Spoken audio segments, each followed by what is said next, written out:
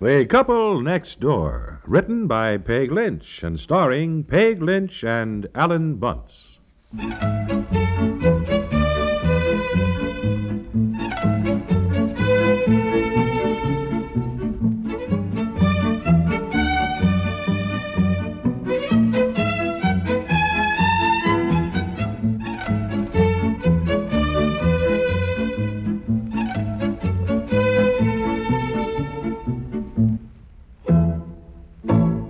Dear, why do you fall asleep on the couch? Why don't you go on up to bed? Dear? If you're so tired, why don't you go on up to bed? No, I'm just resting. Well, if you're that sleepy now... I'm not sleeping, just resting my eyes. You're snoring. I don't snore. All right. You know, you do this every night. You fall asleep down here. It's too early to go to bed anyhow. Well, I don't know what the difference is, whether you sleep here or up in bed where you'd be more comfortable. I'm okay. I'm just resting. And you fall sound asleep down here for 2 or 3 hours, then I can hardly wake you up to get you upstairs. Then you wonder why you can't sleep at night. No, I am not sleeping. I'm just resting my eyes. Well, you're going to have a terrible crick in your neck with your head twisted that way. I'm okay. Here, get your head up. Now, let me put this pillow under your head anyway. Come on. Thank you. There. Thank you. I'm not sleeping, darling. I'm just...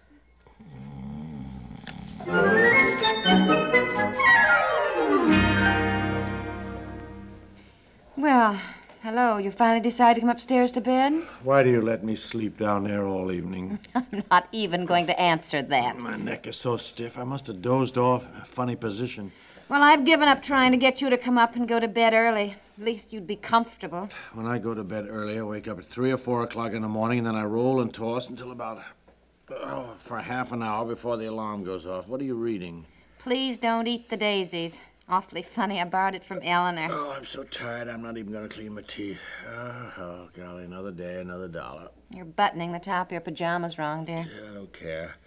Want to get into bed fast before I'm so wide awake I can't sleep. You got to keep the light on? Oh, I'll just finish this chapter. And I guess I'd better get up and get your suit. Look at the way you just dumped it on the chair. No, it's so wrinkled it's got to go to the cleaners anyway, so send it tomorrow, huh? Mm-hmm. Good night, darling. Good night, dear. Did you lock the garage? Dear? Uh, Did you lock the garage? yeah. Is that yes or no? Yes. You sure? Yeah. Uh-huh.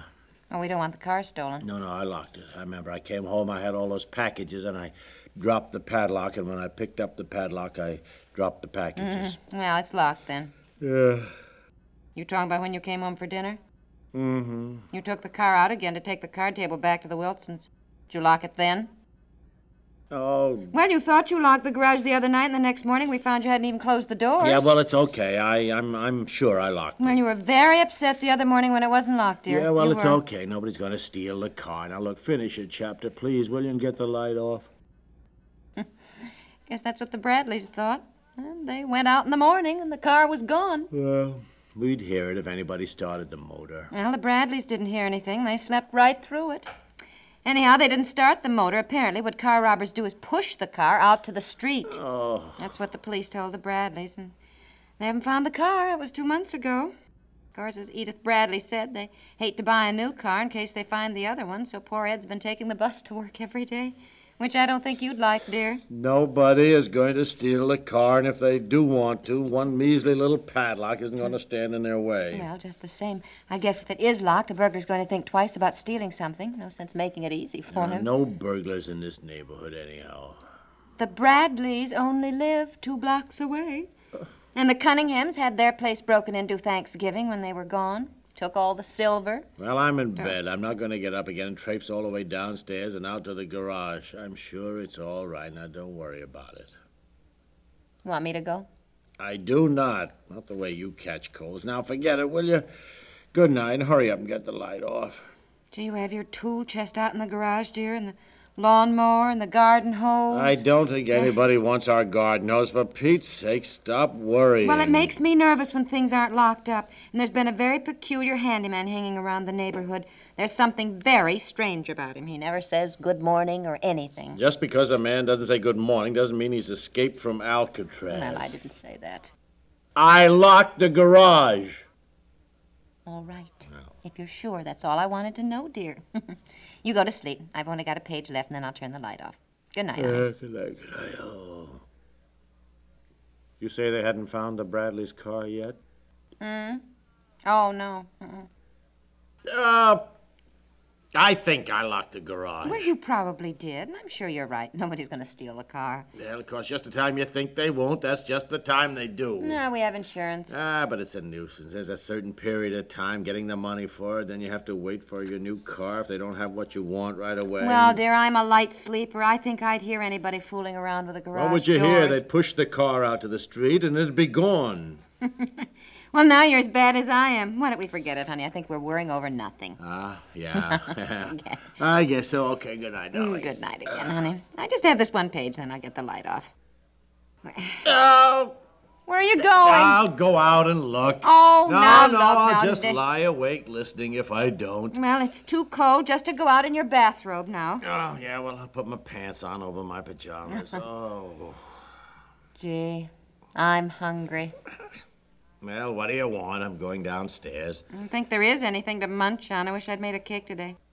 Oh, I know what I'd like. A hamburger. Wouldn't that taste good? Remember how we used to stop at the White Tower and get them all the time? We haven't done that at all lately, I am not dear. going to drive down to any White Tower and get any hamburger. I didn't ask you to. I wouldn't think of it. I just said it would taste good. Hamburger, big slice of Bermuda onion, relish, pickle, ketchup. Look, it is after midnight. I'm not going to any White Tower in my pajamas. I didn't mean it, dear. I just said, wouldn't it taste good?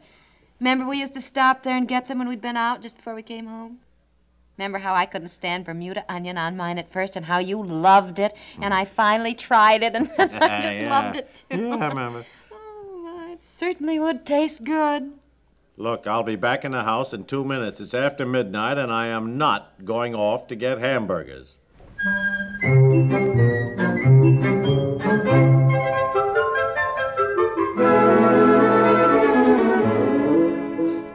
No. He's been gone nearly 2 hours, Eleanor. I am just frantic. I wouldn't have called you, but I saw a light on over there. I thought maybe you were up anyhow. But I just didn't know what to do. No, it all started when I asked him if he locked the garage doors, you see. And you mean then you just saw the car drive off? Uh-huh.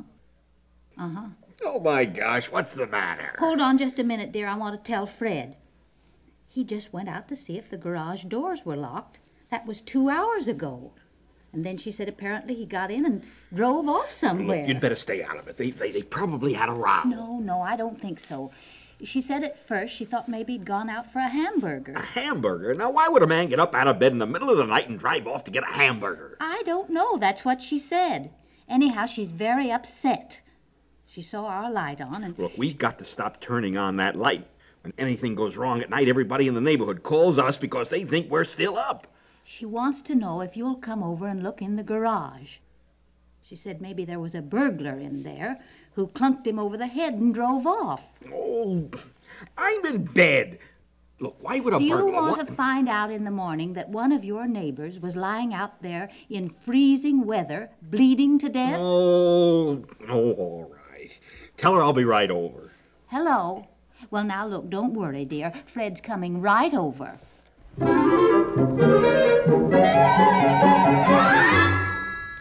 Now, look, all I can say is that I don't know where he is, but he's not lying in the garage or anywhere near the garage. I checked with my flashlight all over the yard. Thank you, Fred. It's nearly 3 o'clock.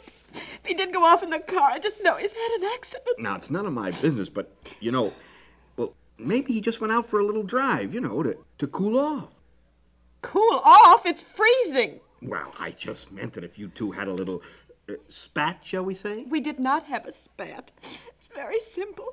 I said that he locked the garage, and he said he didn't know.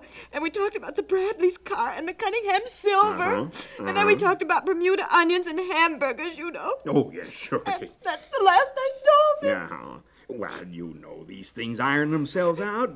And when you have children, We did not have a quarrel, Fred. Okay. Thank you very much for coming over. I'm sorry to bother you. Since there's nothing more you can do, I really don't want to keep you up all night. That's okay. Now, look, if there's anything I could do, No, I'd be not a thing. Thanks for coming over, Fred, really. Now, look, he'll drive home any time now, and probably with some very simple explanation. Yes, of course. You run along and get your sleep, Fred. Thanks a million for coming over. Well, feel free to call us if there's anything at all. That's very nice of you. Thank you. Goodbye, Fred. Bye.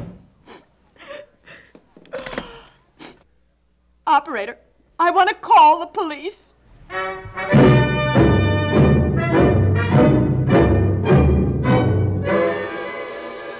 No, thanks. Thanks a lot. I'm okay. Good night. Oh, there you are. Where in the world have you been, dear? Who was in the car that just drove off? The police. Honestly, where have you been? Driving off like that, I've been nearly half crazy. I called Fred and Elner, and he came over and checked outdoors. I thought maybe you'd been hit over the head. Of course, I think Fred believes you, and I had a terrible quarrel, and you just drove off. I've been just frantic. I called the police. Thank heavens they found you. No, they found me. Well, where have you been? Getting your darned hamburger. There. Take it. Oh, I couldn't eat it now, dear. I just don't feel like a hamburger. You will eat that hamburger Where have if you I... been? I have been everywhere. The White Tower was closed. Why, it's always open all night. It was closed, so I drove to Joe's Tavern. That was closed. Oh, no. Yes, by the time I was determined to get hamburgers, so I drove to the next place, closed. Went to that diner down on Walnut Street. Finally, I drove way out to the Green Lantern. Oh, no, dear. Yes, I got the hamburgers, then I ran out of gas. Oh, honey. I walked all the way to that all-night gas station on Broadway in my bedroom slippers. I was so... There is your hamburger. Thank you, dear. Where's the relish? They didn't have any relish. Oh, well, that's all right. My goodness, I'm sorry. I didn't want a hamburger that badly, dear. I know, but I thought it would take me 5 minutes to drive to that White Tower. And when that was closed, it became sort of an obsession to get the darn thing, and Well, I'm just awfully sorry, honey. Where did the police find you? I called them, you know. Yes, I know. They stopped me down here a ways. Well, I'm glad you're home safe and sound. And it certainly was sweet of you, dear, to go to all that trouble. It really was. Well, tell me, was the garage locked when you got out there? Yes, it was locked. Oh, really? All that worrying for nothing. Yeah, wouldn't you know? Well, did you lock it again just now? Dear? No. Yes. I don't know. Oh, honey, really, dear.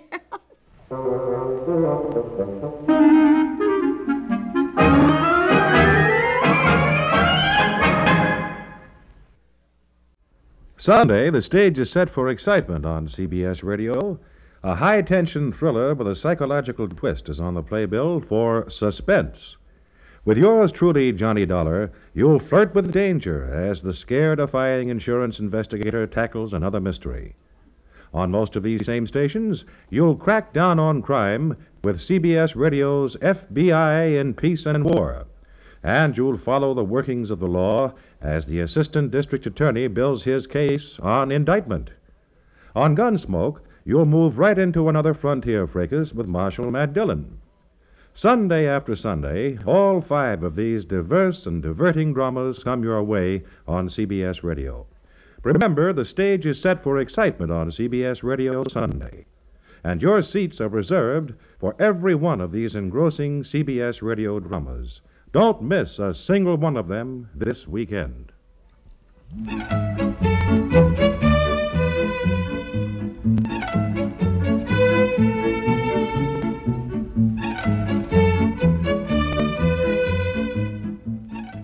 The Couple Next Door is written by Peg Lynch and stars Peg Lynch and Alan Bunce, with Dorothy Duckworth as Eleanor, Charles Mendick as Fred, and is produced by Walter Hart. This is Warren Sweeney inviting you to listen tomorrow to The Couple Next Door.